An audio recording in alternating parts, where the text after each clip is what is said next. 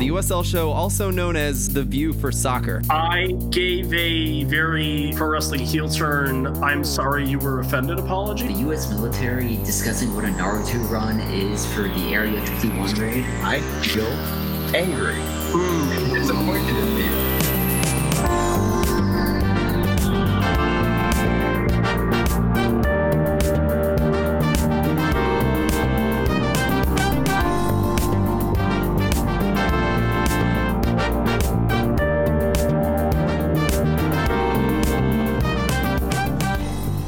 Welcome everyone to the USL show. This is Phil here with a preamble. We had some audio issues Monday night with our regular podcast, and it was only in the beginning. The beginning we were talking about Dan Dimicco is the majority owner of Charlotte Independence. I think a lot of us have seen what's been going on there. And it just so happens that we kind of have been hearing that Ben Goshorn, the soccer Goose, is going to be meeting with Dan today, which is July 1st. It's Wednesday. I think it's July 1st. And we just wanted to kind of have an impromptu show last night anyway to kind of talk about that before he goes in. And we'll be getting a bit of a briefing of how it went via article. Him and Carson are working on something over at BGN Written. So look for that debriefing there. And anyway, we have the beginning of the show talking about that. The rest of the show, eventually, the audio problems went away, thank goodness. And so we were able to capture the rest of that from our YouTube feed. And that's what you'll hear at the end of this. Mostly talking about return to play, all the groups, and who's the best group, and what teams are going to be fine. Is it safe to come back with fans, and all those kinds of things. So hope you enjoy this show, even though it's a bit of a Frankenstein. It might end up being long because of that, but here it is anyway. Hiya, welcome to the USL show. Your number one source for independent USL Championship news, which is a great thing to be in times like this. Your favorite podcaster's favorite podcast, your favorite cheesemonger's favorite cheesemonger is here. I'm Lella, joined by two of my favorite soccer friends, two of my longest standing soccer friends, in fact. The whitest man in the St. Louis metropolitan area, the creamier Irish coffee. It is Phil Grims. Good evening, everybody. It's good to be here with my friends. Dude, it's weird. It's weird that I've known you for as long as I've known you. Yeah, it's been. If you think about it, I probably won't even remember how long it's been, to be honest. Have you been thinking about it? Do you know, offhand? It would have been 2016. Would it not have been? Yeah, I think that sounds right. Yeah. Crazy. Yeah. It's been good. And it's been a while since I've used this. The down feathers in your pillow. It's the Bernie Sanders of the USL Championship. Yes! It is Ben Goshorn. It's been the too soccer long. Goose. I forgot how silly that intro was, but I love it. It's very appropriate for me. A little bit. Yeah. Hindsight is 2020. Yeah, thanks for having me.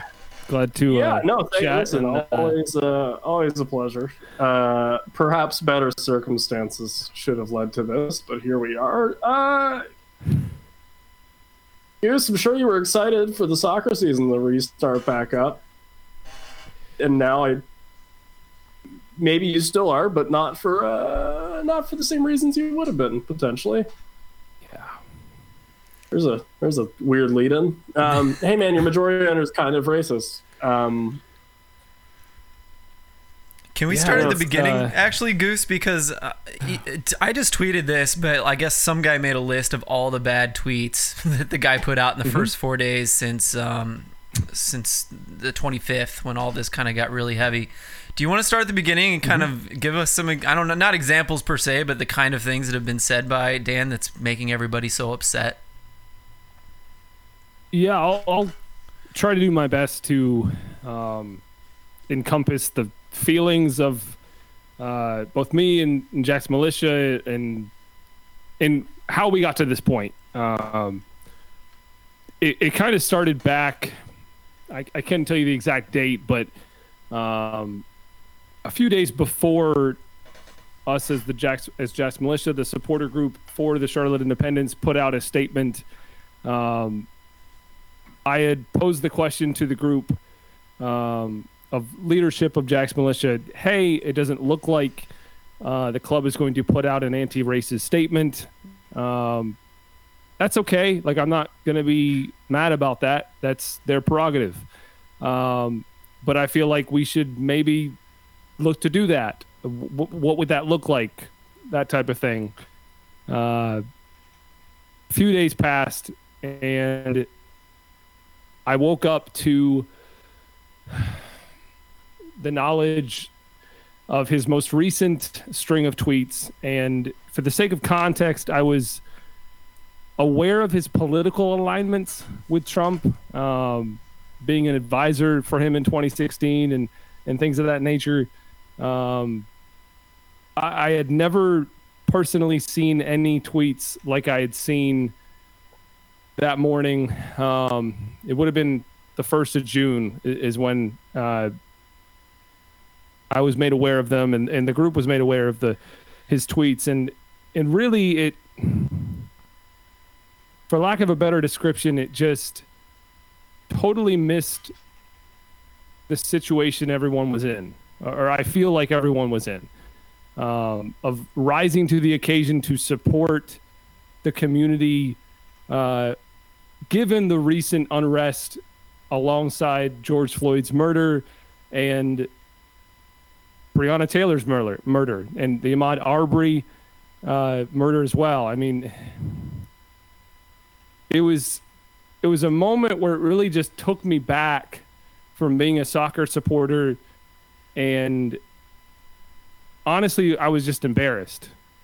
Primarily, I was embarrassed as a supporter of the club that's been very vocal for quite some time now. I mean, I've been a supporter since year one, but to speed along the path there,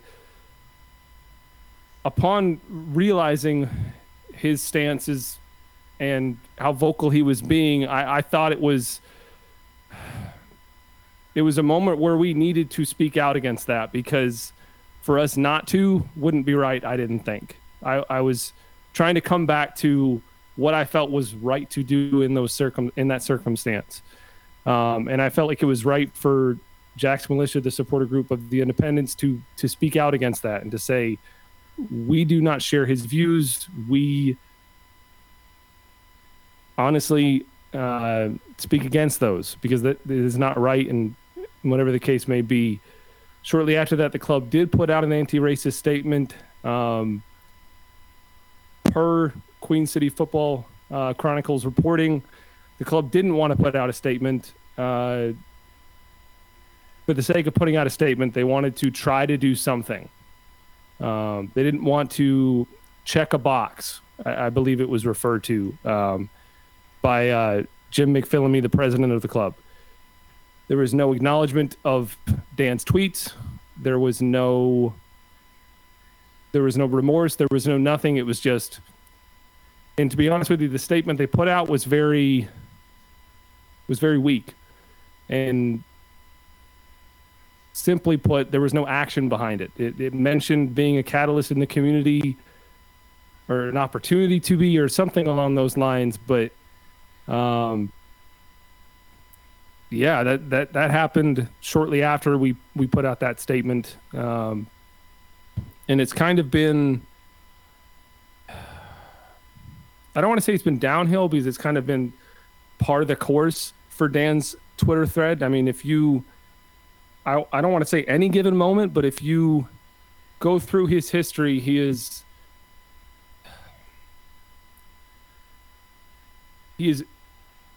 I don't want to say that he is a racist, because I do not know that man's heart. But when it comes down to it, he has been perpetuating a narrative that the Chinese government is infiltrating the Black Lives Matter movement, that the unrest and protest is something that it isn't. And above all else, he's been perpetuating conspiracy theories that are factless, and that could be very easily, if he wanted to, find out that they were false. And it's been tough because I've been reaching out to the players, specifically Hugh Roberts and Brandon Miller, to try to continue to support them in their initiative, because the club has not reached out to the supporters in any capacity to say, hey, we acknowledge your disagreement. Whatever the case may be, we want to have a dialogue about this. That has never been done. I'll even say this, for context sake, on Monday morning, this week I'd reached out to them to say, hey, I want to have a conversation with members of the front office, not being Dan specifically, because I didn't honestly think he'd give me the time of day. But I reached out to the front office to say, hey, I want to have a conversation around this. Number one, it has been almost a month and you've not done anything physically to back your statement back on June 1st. In tandem with that, to have a conversation with them around how Dan Dimicco's Twitter activity has negatively impacted both members of Jack's Militia and people outside of Jack's Militia, and has made it so they don't feel like they can support the club anymore. And long story short, I was met with, this is a busy week for us. Maybe next week will work. Subsequently, next week wasn't going to work. And then next thing I know, Dan is reaching out to me to have a meeting.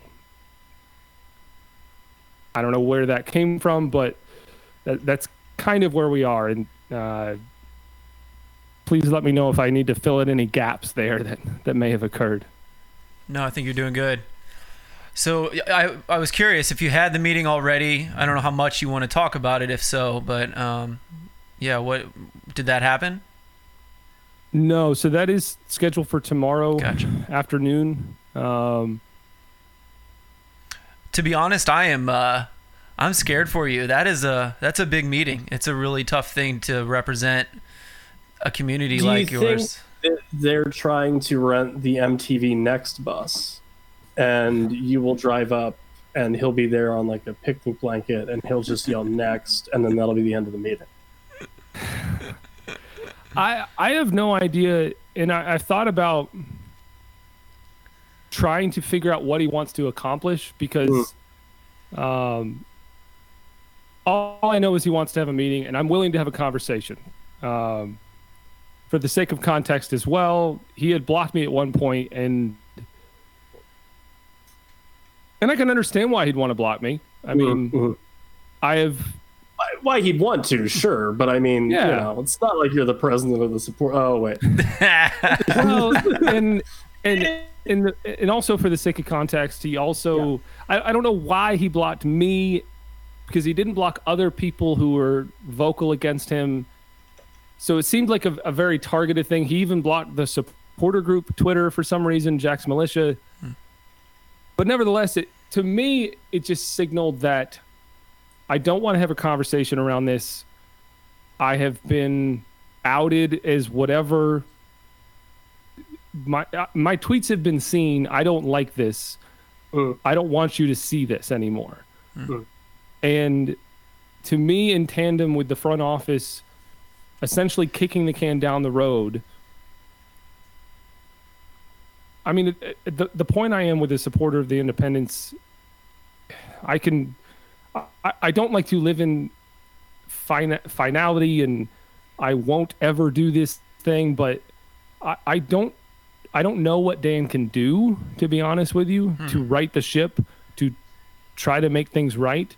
But I don't foresee myself ever supporting the club in any capacity in the future, just because they've had a month to try to support. If nothing else, if they don't have the capacities to support the community financially, in their actions, whatever the case may be, they have to my knowledge, done nothing to support the players, both as players and as human beings. Mm-hmm. And I think the thing that really hit home for me today is I was, not to plug another podcast, but I was listening to League One Fun today and hearing Darren Van Tassel of Tormenta FC talking about why he would put action behind his statement. And the sincerity he spoke with, it really hurt me in a lot of ways, because I've seen nothing come from the front office in any capacity to, and this isn't about me, but to support the players of themselves, to amplify their voices and say, hey, we appreciate you. We understand your not even understand, but we sympathize with your struggle. This is what we're going to do. There's been nothing. And that's, I mean, I just come back to the way I initially felt when I had seen his tweets, and it's embarrassment, quite frankly. It's like I said, I can't in good conscience support a club financially, vocally, in any capacity, really, given that they've, for lack of a better term or description, they've made their bed and they've sat in it and they've done nothing to correct it, and it's fine if they don't feel like they've done anything wrong. I fully understand that these are opinions that this man is allowed to share. I understand that. But at the end of the day, and again, I won't say that Dan Dimicco is a racist, but he has had every chance to distance himself from what he has personally been sharing and what he has been perpetuating through other people's voices on his personal Twitter account. Mm-hmm. And they haven't done that. And I don't know how you do that, to be honest with you, but I think, well, yeah. Ben, yeah. I just have a couple kind of questions and thoughts. Like, what, finally Twitter's kind of catching on to this and starting to get strong. We had the article with Sock Takes yesterday with Colton Krejci, right? That's his name. He's starting to get pressure, right? More pressure, not just random guys screaming at him on Twitter. He's starting to get actual real pressure. And now he has a meeting with you that, thank goodness, you're in the position where you are, where he kind of has to take that meeting if he's not a complete moron, which is perhaps debatable.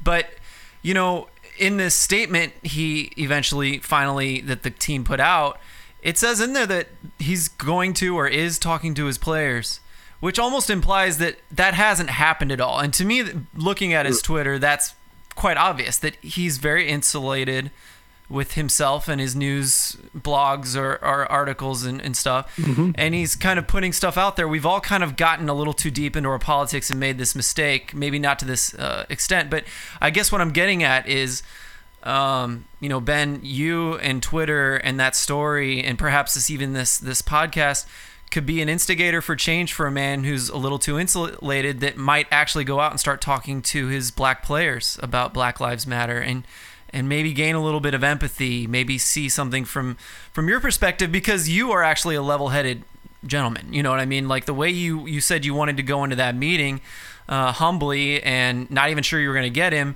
just a little bit of conversation can really go a long way for this situation, in my opinion. You have a good opportunity here, Yeah, and maybe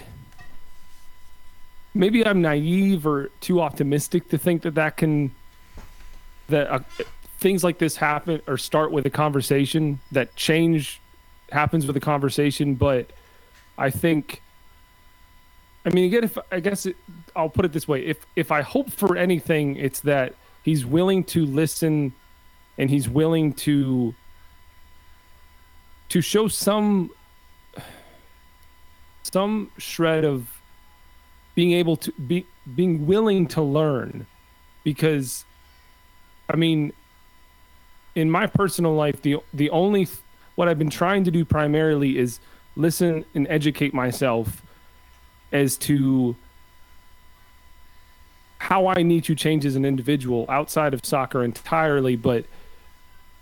And I don't say this to say he needs to do that, but I think, I mean, I hate to say it, but it's evident that he doesn't get the severity of the situation all of us are in.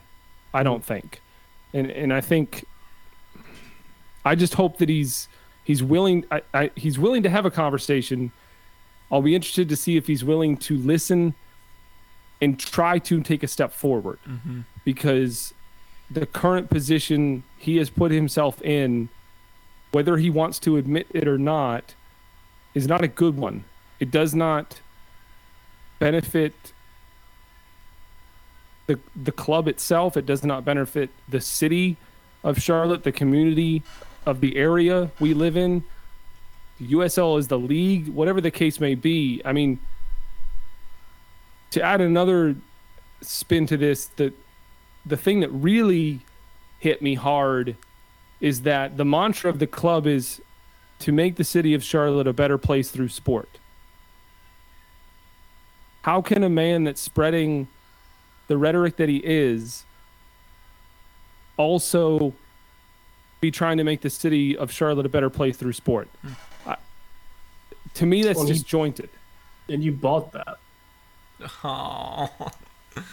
Like, yeah, you bought that. Maybe that's the problem, I guess, huh? You purchased that.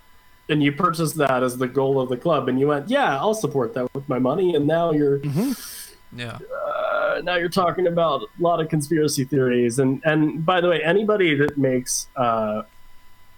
not necessarily a friend of the show, but I think friend of everyone here, Mark Asher Goodman. Like, if you piss Mark off, of all people, that's not good, man. Because that guy is like an honest-to-God rabbi. And they're very lovely people. And so for him to pull out receipts, you know you're fucking up a little bit if Mark's mad at you.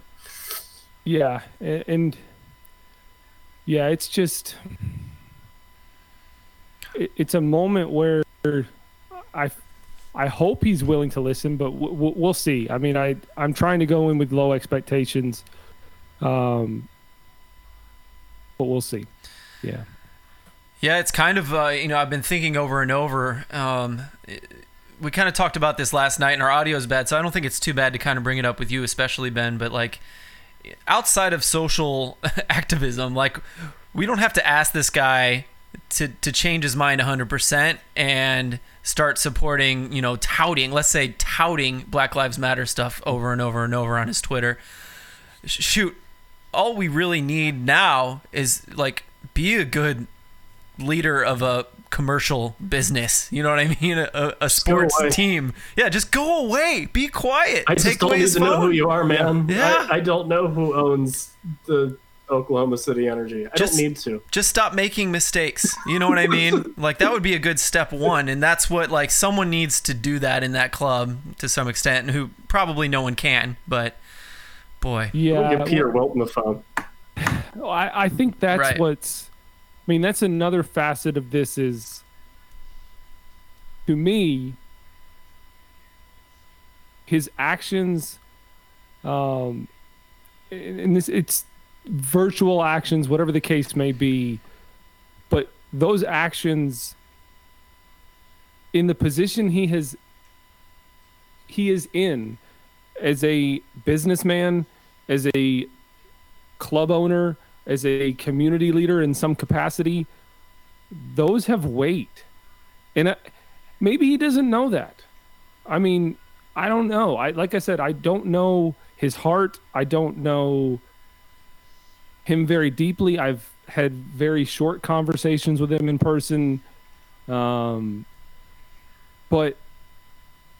I mean, yeah, it's a matter of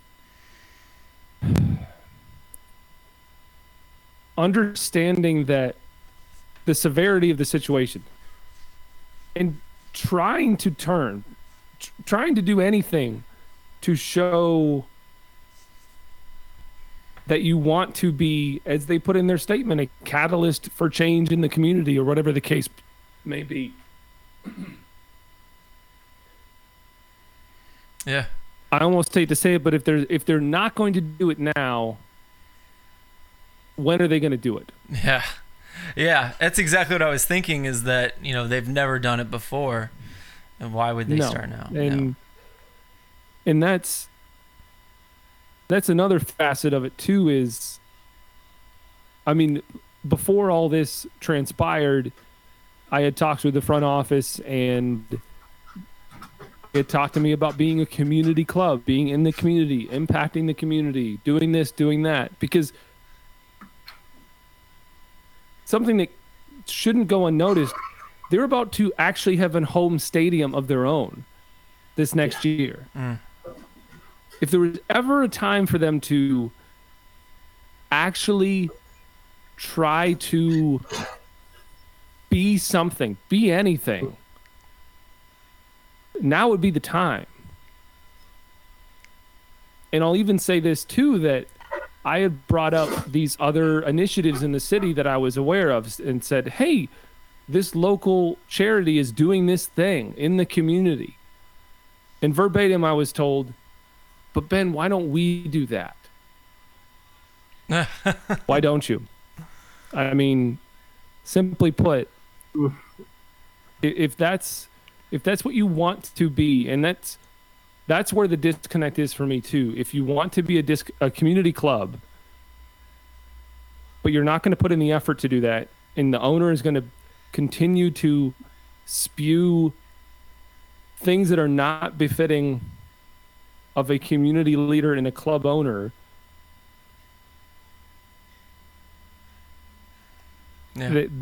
they've sealed their own will, whatever the metaphor you want to use. Well, let's say, Ben, I think this would be a good thing to close on, because perhaps it has a little bit of hope in that naivete you're talking about that I definitely have, and that perhaps you said you have.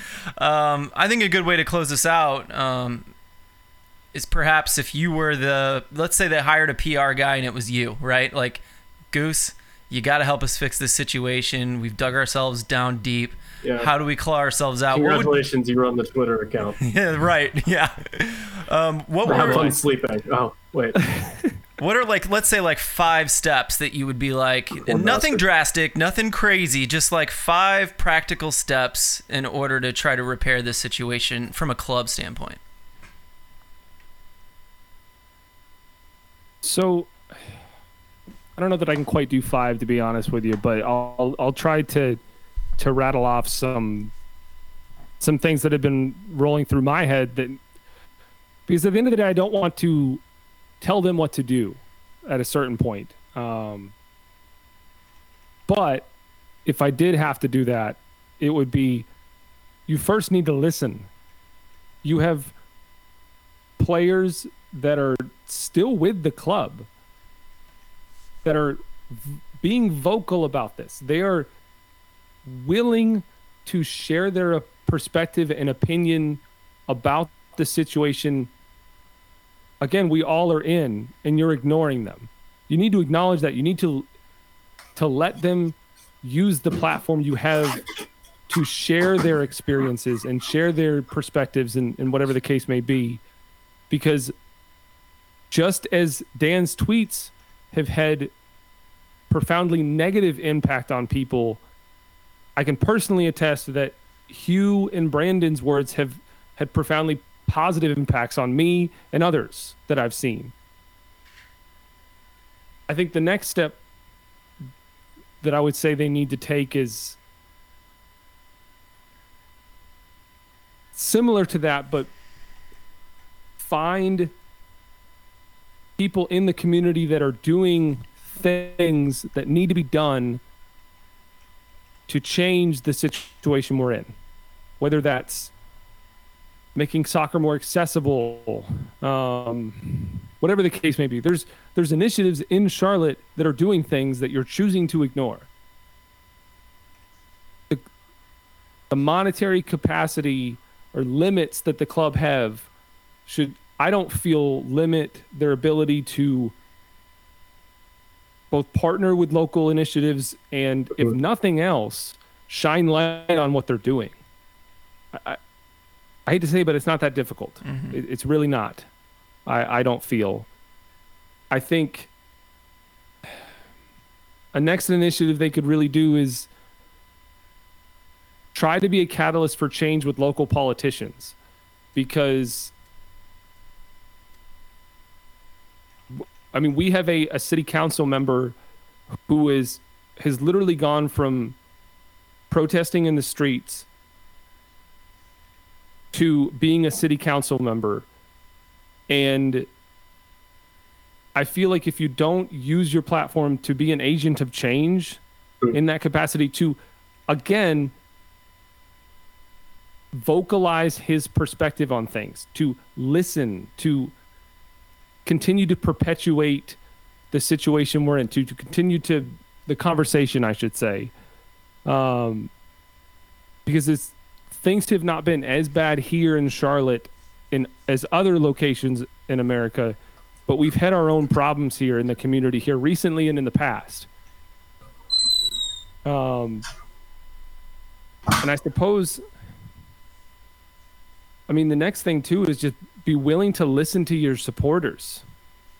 Actually acknowledge their complaints, because you know what? The very limited diehard supporters that support the club are vastly dwindling. I have had far more people both ask me, and I've seen on Twitter, say that they will no longer support the club than I've seen people say, you know what? Dan's not a bad guy. Dan is being misinterpreted, misconstrued, whatever the case may be. And if you don't repair that relationship, if you think other people are just going to pop out of the woodwork, good luck. Because as other people have put it, there have been numerous reasons to not support this club in its short history. And quite frankly, you will continue to not have a fan base if you don't foster what is there. I'm not sure what else I would add, to be honest with you. No, those are great. Yeah. I think those are great. As a side, I meant to say this earlier.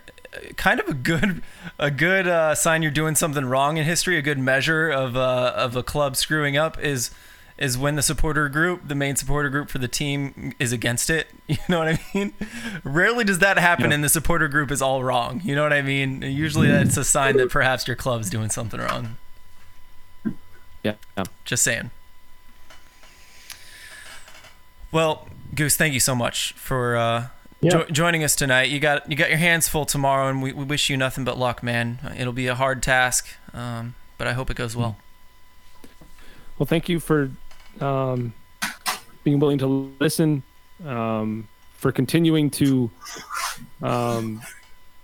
not let the focus die on this situation, because I feel like there's not been finality in it in any capacity, and I think there's still a lot more that can be done, should be done, whatever the case may be. But thank you for everything.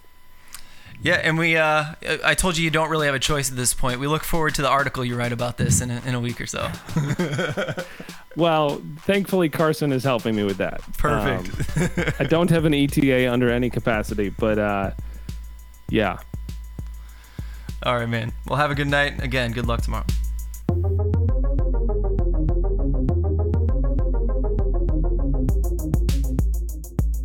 So before we talk about how they're coming back and where they're coming back and when they're coming back, Goose, who I mentioned previous, asked us a question about 10 hours ago, so earlier this afternoon. How are you dealing with balancing the excitement for soccer return with the reality of the pandemic still very much a concern? Question of the hour right here. This is it. I mean, you know.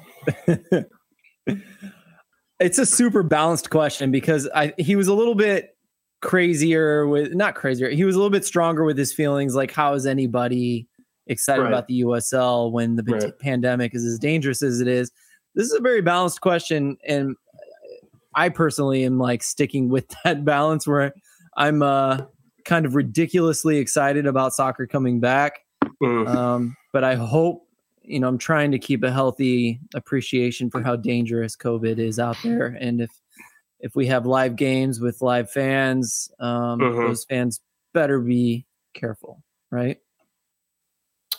Yeah. I'm excited that these guys at least some of these guys that we've gotten to know over the years are able to do their jobs. I'm sure they're very excited to go and do them.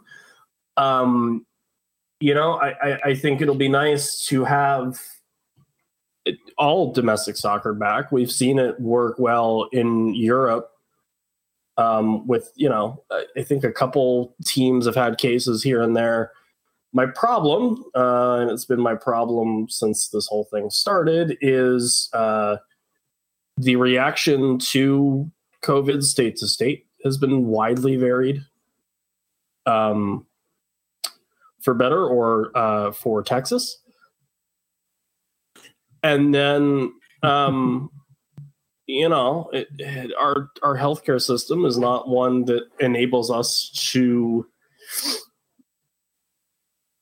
go get tested and things like that at a super steady clip. But I'm sure it's a little bit of an exception with sports leagues because they have capital behind them and they drive economies a little bit in some ways. So, if it's closed doors, if it's safe, if these essentially operate as preseason games, that's great. I really think it's weird that MLS went down to Florida of all places. I hope USL, they're doing it regionally, which is probably smart. I think we've wanted them to do regions in general for a little bit now, especially Phil. St. Louis back to the West, please. And then, I'm excited. It's cool. These guys are going to come back. We'll get to see two MLS2 teams play each other and no one will care again. So that's always a nice constant to have back in life. But, at the same time, I just worry that if you go to play, the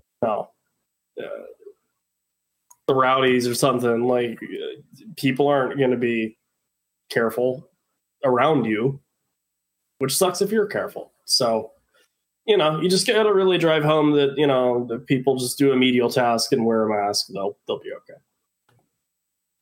okay.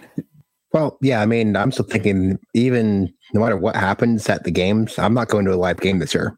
100%, no. I'm not going. And, I think it is nice that the MLS2 sides have decided to get ahead of the curve there and just not let people in anyway. Oh, no one shows up.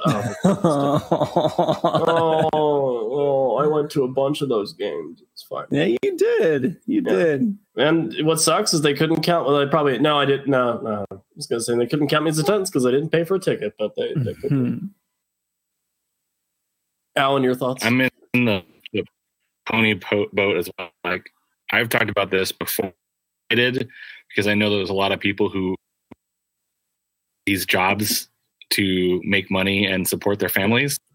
And so I want them to,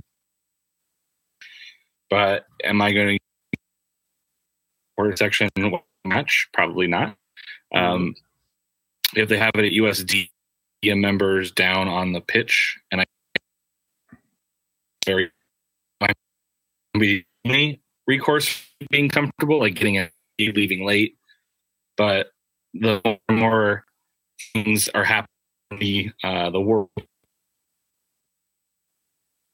Arizona announced that there are gatherings at 50, so things are the wrong direction for me to feel comfortable going out to a match. I will watch the game a couple times and cheer and maybe do some Zoom, fan and do that gig, which I think can be enjoyable. But going to a match right is reckless for me personally. Yeah, terrified about going back to the term and what that's going to look like in the fall. So then I absolutely need to for my own personal well-being and life and my name. very in person this season. There's players who are itching because this is how people who work behind the scenes and team, all of those folks make the game happen. I want it to happen because I want them to, but personally probably won't be. Well, real quick, and I guess we should actually talk about how they're going to play these games. League One Fun, who are some good friends of ours, occasionally when Jason's not too busy forgetting where he came from and having terrible music takes, we're friends. But they released a podcast about an hour ago. They had Matt Hominoff, who is the chief operating officer of Union Omaha, on, which was a really great interview, as well as Darren Van Tassel, who's Tormenta's president. Georgia Tormenta is going to play a game with fans in their stadium. They're going to be the first American team in which to do so, which, you know, I'm all about, like, oh, we're going to be the first, you know, because it sounds cool and all that. But maybe not this one. Maybe not this one. Maybe be the first team to, I don't know, throw out a bunch of head coaching resumes out of a helicopter. And then hire Frank Yallop. But don't be the first team to play a sporting event with fans in your arena during a pandemic, because I will say there is a non-zero chance of someone getting it. And that's just not, we don't want that, do we? Well, I think we're a national podcast, so I think we need to address the fact that this is totally based on, Evan, we were talking about this, like, it's totally based on state rights, right? Yep. And so that's if you're a libertarian, this is an effing dream, because USL is just like, hey, if each team wants to do what they want, it's up to them, as long as local codes allow and they follow rules. 2020 also a really good lesson in consent, by the way. I like that, actually. Yeah. Ooh, that's good. Do you want to do this? Do you want to do? Okay, then we'll do it. We'll do it with fans. Who cares? Do you not want to do this? Okay, great. Stay home. Watch it on TV. I mean, that's an important thing, is no one has to go to a game, right? And so, you know, capitalism could decide all of this for us very quickly. Not that it hasn't had its say already. But each state, each club has to decide what their local government allows. And then USLPA has a whole bunch of rules on top of that everybody has to follow for safety for the players. Safety for the fans isn't quite as strongly said, if you heard the interview with Reuter. But, you know, I think in St. Louis, the levels are pretty low. Our games are out in the suburbs where they're even lower. I'm going to go. I'm just going to say it. I'm going to go to one, and I'm going to pray that everyone's wearing their mask like they should. And if they're not, I will reevaluate and decide whether I think that's safe for me and my family. But if there's distancing, if they only bring in a certain percentage of the fans, and it sounds like that's the plan, to be honest, I'm going to give it a shot. Well, so I guess the question, right, and this will kind of seg into the format. Each team is playing 16 games. We essentially get 8 home games over 13 weeks. Phil, are you? I think I saw Reuter J saying that's. I think I saw something today from Reuter said there's no. He doesn't expect equal home and away for each team. Fair enough. Oh, interesting. Oh, it's 12 games within the young group. Okay. So so it'll be 6 and 6, and then whatever the out of conference. I guess that depends on the states too. I have no idea. I'm sure the people that are making this schedule or attempting to don't even know how that's going to work yet. But anyway, so in theory, we'll say at best you get 6 home games, or on the average you'll get 6 home games. Phil, if you're going, are you waiting until you get 2 or 3 under the belt and seeing what happens as far as the numbers in your state go, or are you just going to be like, hey, it's live soccer, I'm going to go? Actually, it would be really smart to wait a couple games. I wasn't going to be honest. I wasn't. That's fair. Yeah. I don't know. But if you see on the schedule, like, oh, we play, dates are dumb. I don't know. Hypothetically, we'll say like, oh, week 1, let's say July 11th, week 1 is Louisville. And then week 3 is Sporting Kansas City 2. Do I wait for Louisville and for them to play Indy 11 and then I go to the SKC 2 game? That would be smart. That'd be really smart. If I feel like people are being safe, I'm actually going to consider that. Look at that. Problem solving in real time here at the USL show. That's the way things should work, right? Pony, Instead of screaming at each other. Pony, thoughts? I mean, it makes sense if you are really interested in going to me to at least avoid to wait a week, see what the club actually does. I mean, to me, I think if clubs are saying, "Oh, you need a mask to come in," and if you take them off, who the heck cares? I'm not going to a game. But if a club does that and then says, "Hey, you took your mask off, you're gone for the entire season.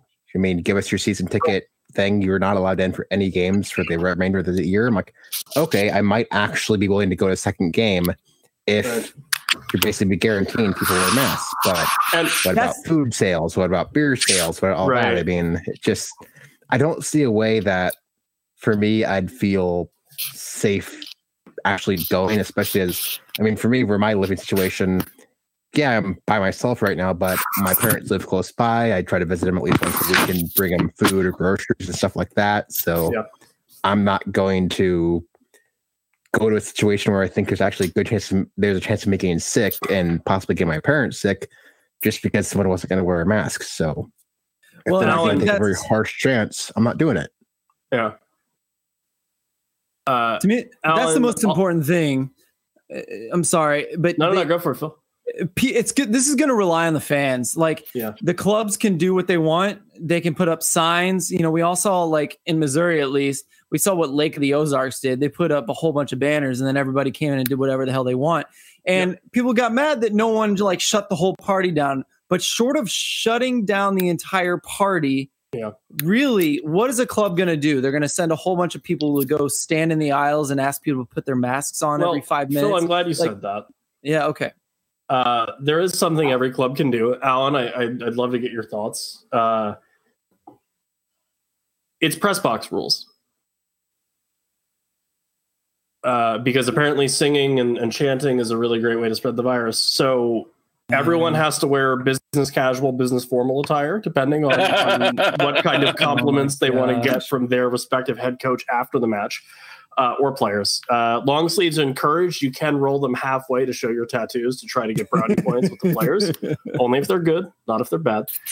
And then you can't really make any noise or tip your hand over who you're pulling for one way or the other, unless you're like kind of in with the comm staff and you sort of make jokes about it. I think these are fair rules. Alan, any thoughts? So I can break out my corduroy jacket then? Yes. And it's encouraged. And honestly, if you want to like light but not inhale a Lucky Strike cigarette around the locker room, I think that'll be okay too. Just for the ambiance. What is the feeling of having to roll them yourself? Is that like bonus points? Oh yeah. You definitely get more like beat writer points, but I think you also gain more pretentious points. 100%. Which, to be fair, you're in California already, so you might as well. Especially if you get like the American Spirit tobacco that's all natural and that's like better for you. Oh my gosh, it's the best. And then I can talk about my vinyl collection during halftime. There we go. Hey, I have a vinyl collection. Okay, I got that taken care of. You're like, yeah. Well, whatever people say we are, that's what we're not, is so much better if you listen to it on vinyl, I think we're putting the show out on vinyl, actually. Are we putting the show? I'm good. I'm so glad that we finally got to get those pressed on 8-inch. The fidelity of my voice is just so much better when you can hear the grooves. I'm just enjoying a chance. I'm just enjoying a chance of an entire supporters group sitting in 3-piece suits smoking for the entire game. Yeah. What do you think, though, Alan? Like, let's talk about if they have the games and people go, like, where do we draw the line? How can they make a safer environment? How can the club do that? To me, the three biggest times are entering, getting up, and leaving. And if teams can figure out how to do those three things safely, I think the game it's fine.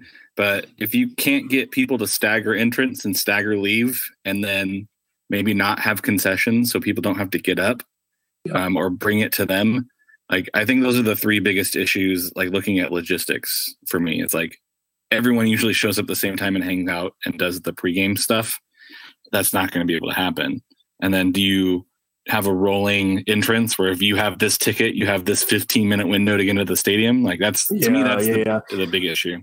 And then how far out do you stagger your times? Like if the game's at 5 and you want me to show up at 3 at the gate, like that's Is it worth it for me? I don't know.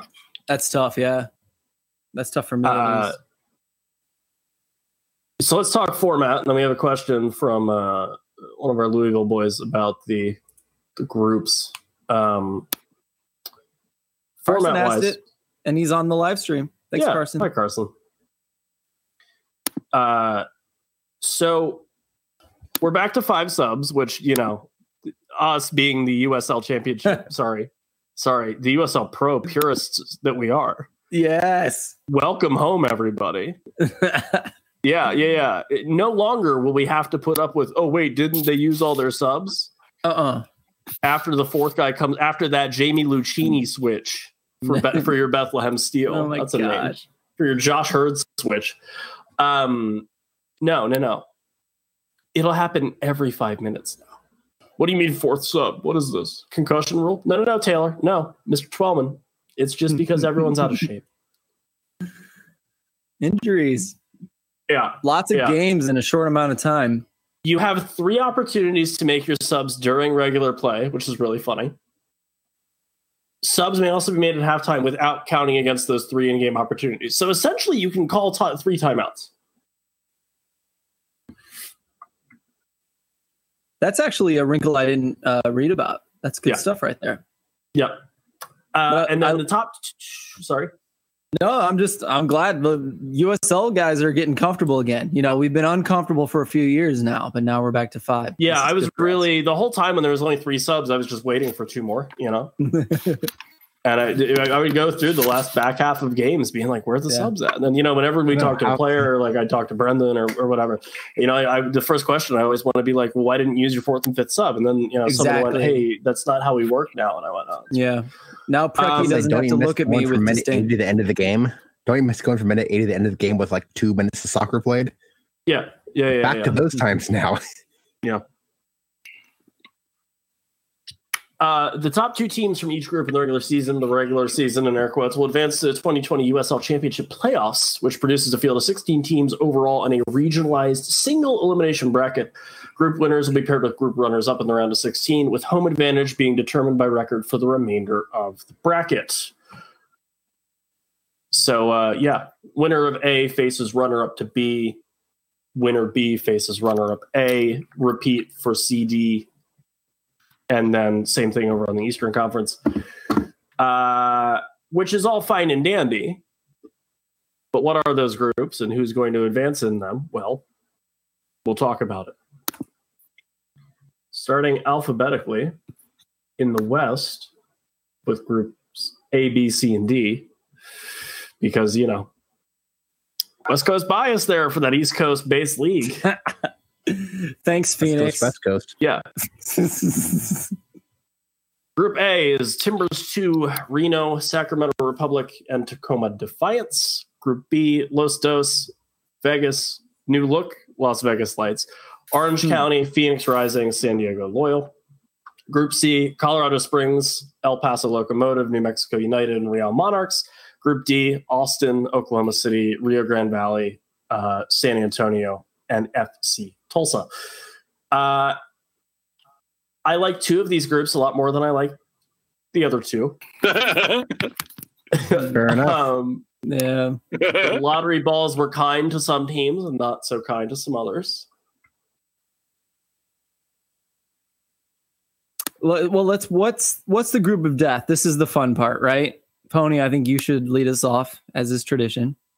What's the group? Yeah, at least for me, I calculated them all by saying, comparing to last year, which had the highest average points gained per game, and the group of death across all conferences is Group B. I mean, it's far better. I mean, the difference between Group being the second best team, the second best group is about the same as the second best group to the worst group. I mean, it's a huge gap dropping down. Yeah. So how come though? Because you rated San Diego Loyal as average, right? So even them rated I called as San average. Diego Loyal as average, and they ended up being, and that was about average of what the league was. But I mean, you're looking at a group that has a lot of top players, who has a lot of the top teams in it. Yeah. I mean, it's one of those where I'm trying to pull up real quick because I was not on that same computer as I am now when I wrote that. But I mean, Phoenix was by and far the best regular season team.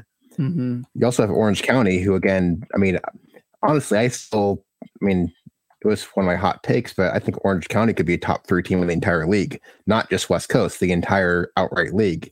Yeah. And they're sharing a conference with teams who are not bad. I mean, think about it. I mean, LA was a playoff team last year, and I mean, who knows what's going to happen with the MLS2 teams? I could see them being all good or all horrible this year. Right. I mean, I think it comes down to how their parent club does in the tournament. Because let's say LA is done after 2 games in the tournament, what's going to stop them sitting down their bench players for the next 2 months? At the same time, if they do good, they're just going to pull up all these young guys, and their team's going to suck. And I think that MLS sides are going to have they will bring as many guys as they can. I know Jim Curtin's Jack DeVries is probably going to make a debut for Union, and that's a dude that probably had Union 2 written on him all year if things were normal. Much as we like Jack, it's just minutes. That's just my fear. If one of the teams crashes out immediately, and then, well, you're going to keep your kids and your bench players just in a training camp for the next month and a half, or you're going to send them to play USL games. Yeah, I think this is going to benefit the teams who are bad the most, because they're going to get all their kids released. Well, the rumor was that MLS2 teams weren't even going to play in this tournament, which is understandable after MLS teams decided to do it. Yeah, but here we are. And so I think the new rumor, and it is still rumor, but the new rumor is all those middle to good players on 2 teams are going to go play with the first team. And then we're going to just see straight up U19 teams on the 2 sides. I imagine that's what happens. Yeah, at least for the first month or so. I don't know if they have a choice though, right? In their defense, they have to. If your goal is the parent club gets better, right? And it was U19. It's gonna feel a lot worse this year.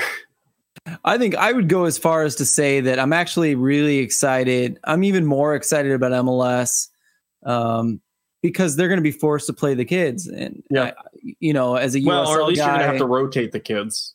Well, yeah, they got to get some time. Yeah. But as a USL guy, I'm rooting for those kids, so I'm really excited to see them get more of a chance than they otherwise would have. So this is good in my opinion. I'm excited. Who's the throwaway group here? Group A is pretty bad. Group A is not great. I think Group A with Sacramento Arena going through is probably the biggest lock of the entire tournament. I'm with excited D, to it's see who is with D. If Tulsa hadn't improved, D would be absolute crap. But yes, I actually do have D as the worst group out there, but I think it's complete just crap for who makes it through. Because I mean, I think San Antonio's through. I think RGV's dead. But apart from that, I mean, I could see Austin or OKC or Tulsa even taking a spot. It's a momentum game. This is all going to feel like the sprint to the playoff. I mean, because it is, but it's going to be, you get your first game and you're okay. I don't think there's going to be a lot of pretty soccer to be had the first week, but it's the first match, I guess. But if you win it and you can build off of that confidence a little bit, you might be all right.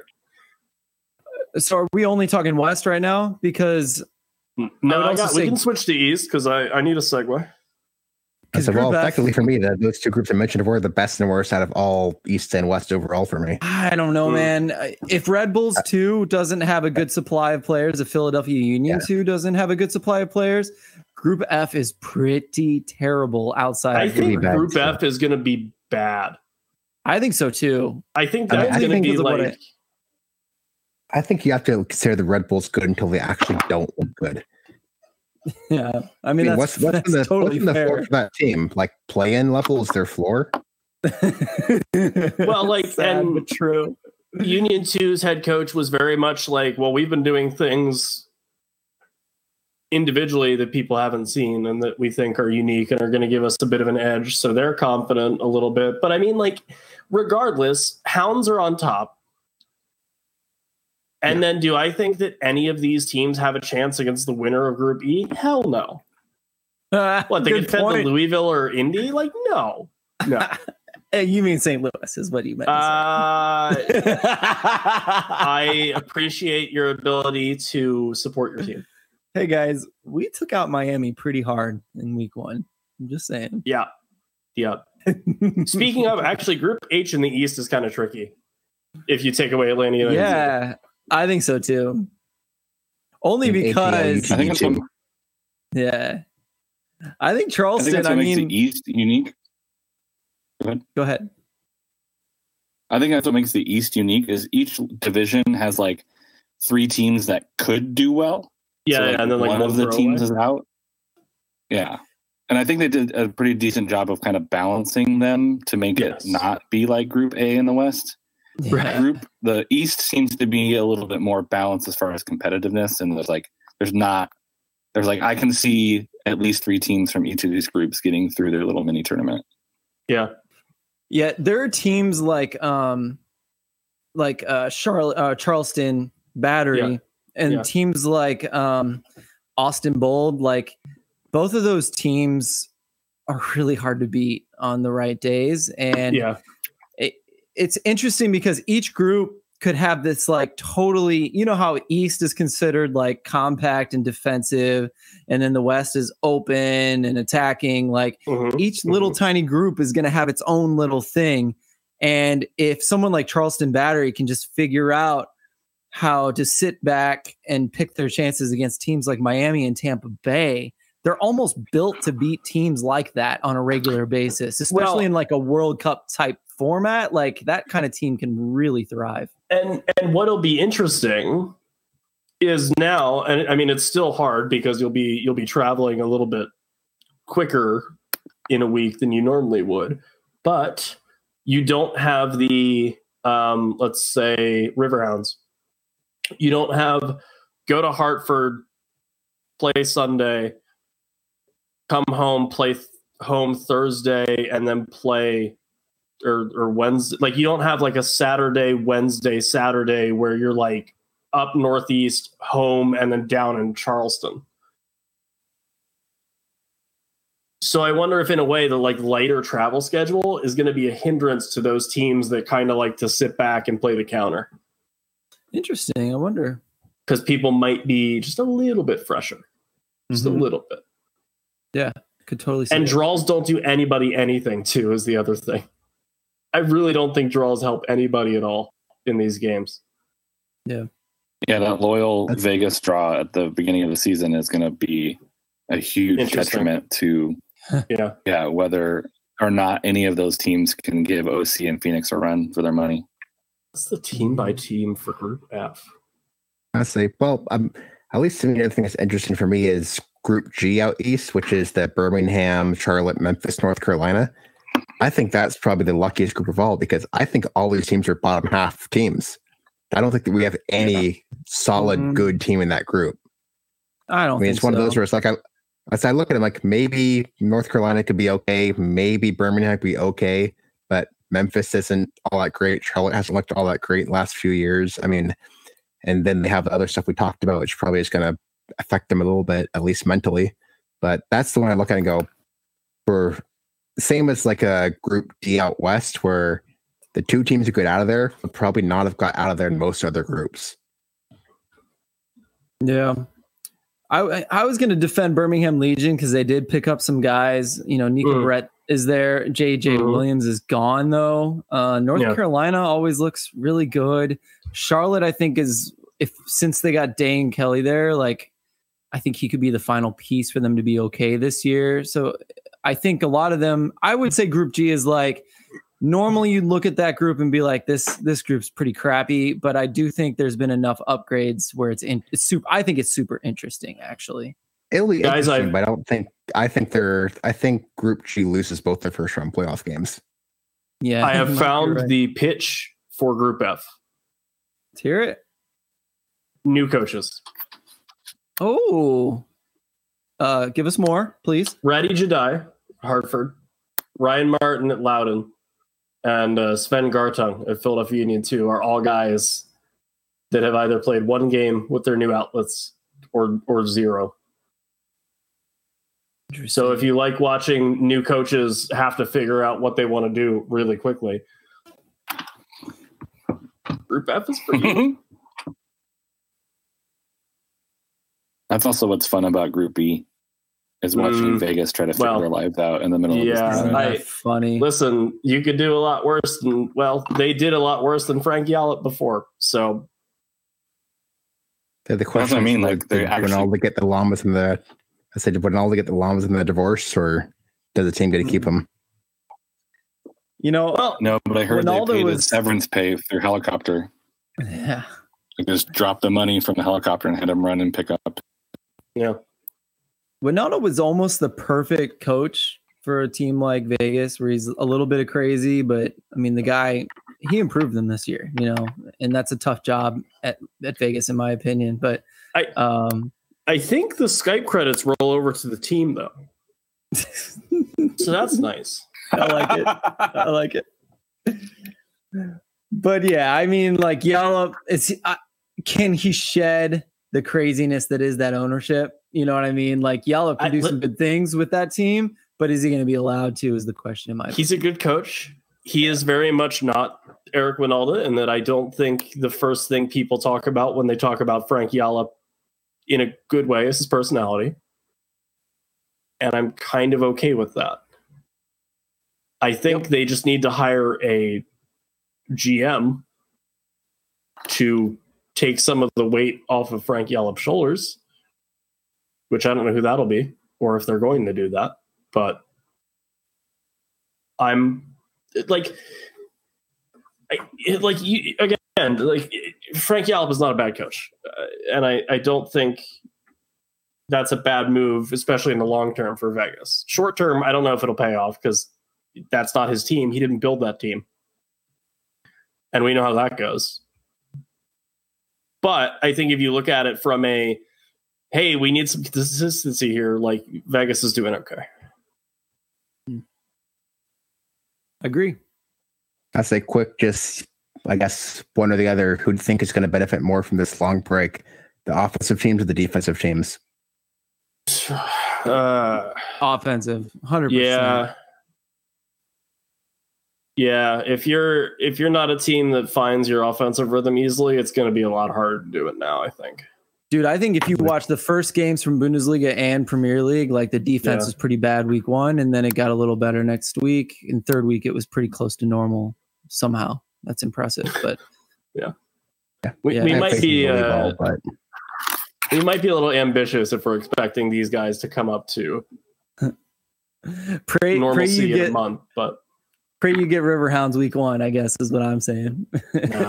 No, not if it's best at home. chance. You don't want to play on. I don't think you want to see him ever. Well, you hope someone else eliminates the Riverhounds. Yeah, I mean, there's a lot of teams in the East that just won't have to play the Riverhounds this year, which is probably nice. Well, Evan, we're closing in on an hour. I think before we go, you're wearing your Play the Kids vintage shirt. I'm wearing my what am I wearing? I forgot what it's called. Wow. Playing for Pride. Well, that's a rainbow shirt, Phil. Well, it's the Playing for Pride shirt that BGN did a couple of years ago. Yeah. But it's that month, man. I think you should talk about it a little bit if you don't mind. It is the end of that month. Happy Pride Month, everybody. Oh man, there's so many like not-for-profits and things that I want to talk about. I guess the ones that you should definitely look into that have a USL slant. Austin Deleuze, former North Carolina FC captain and gentleman, started or has been a very big proponent of Athlete Ally and Playing for Pride, which has been altered this year because no one played any games. But definitely feel free to donate to Athlete Ally. They're a wonderful not-for-profit that wants to make the sports world more inclusive for anybody in the LGBTQ plus, because it's so many letters now that I just can't remember all of them off the top of my head, which is my fault. But anybody in the LGBTQ plus community that is in the soccer world that wants to be safer and things like that, Athlete Ally is a really good place to do that. If you're looking for something a little more national scale, the HRC, the Human Rights Campaign, is always a very good place on which to donate. And then if I can plug a Philadelphia-based one, the William Way Foundation, which is a wonderful LGBT community center on 1315 Spruce Street in one of my favorite cities in the world, Philadelphia, Pennsylvania. So go check those guys out as well, for sure. I've been fortunate enough that I grew up as a white suburban kid who is very much butch and didn't have a ton of problems growing up. And I know that is a very atypical upbringing. I don't have to look very far in my own apartment to see other upbringings that were a little bit more difficult than mine.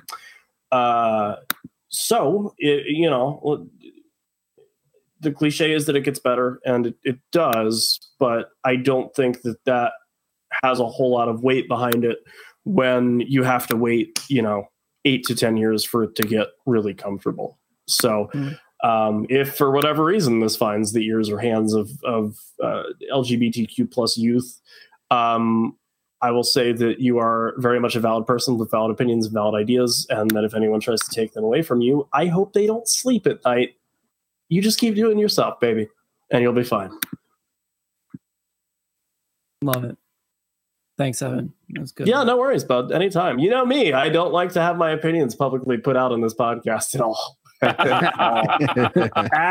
all. Never. Why would I do that? I'm the president of Antifa, because that's a thing. Hey, if you want to follow this podcast, you're more than welcome to do so at the USL Show. If you want to hear any more of my opinions that are mine and not reflective of the league that the show borrows a name from, or the network that it is a part of, which is the Beautiful Game Network podcast, or our wonderful sponsors, Roughneck Scarves, Icarus FC, you can do that too. It's at Speak Evan Speak, because I don't know how not to. Phil, where can people find you on the internet? At Phil Grooms on Twitter. 2 L's, 2 O's. There it is. Yeah. He's one of my favorite people. Oh my God. If not one of my favorite people from the greater St. Louis area. It's a hard act to follow, I know. Pony, where can people find you on the internet? And in case they forgot, where can the USL people go to put your Twitter handle in a welcoming packet for their interns and tell them it's okay, we know who he is? Yes, I am always on Twitter at USL_pony. Yeah. Still my favorite story that Ryan Madden has ever told me. Alan, where can people find you and your things on the internet? A Underwood 48 on the Twitter machines. There you go. Why 48? It was a number before I broke. Fair enough. Sometimes 48 there's years meaning, old. other times there's nothing. Yeah. He was born in 1948, everybody. Alan Underwood, the oldest man on the podcast scene right now. Why are they still called podcasts? No one uses iPhones. Anyway. Like a pea pod? Y'all talking about them knit shows? This is what Alan happens to go for over an hour. Camera. Sorry. We promise. We promise. Anyway, until next week, take care, everybody, and we will talk to you soon.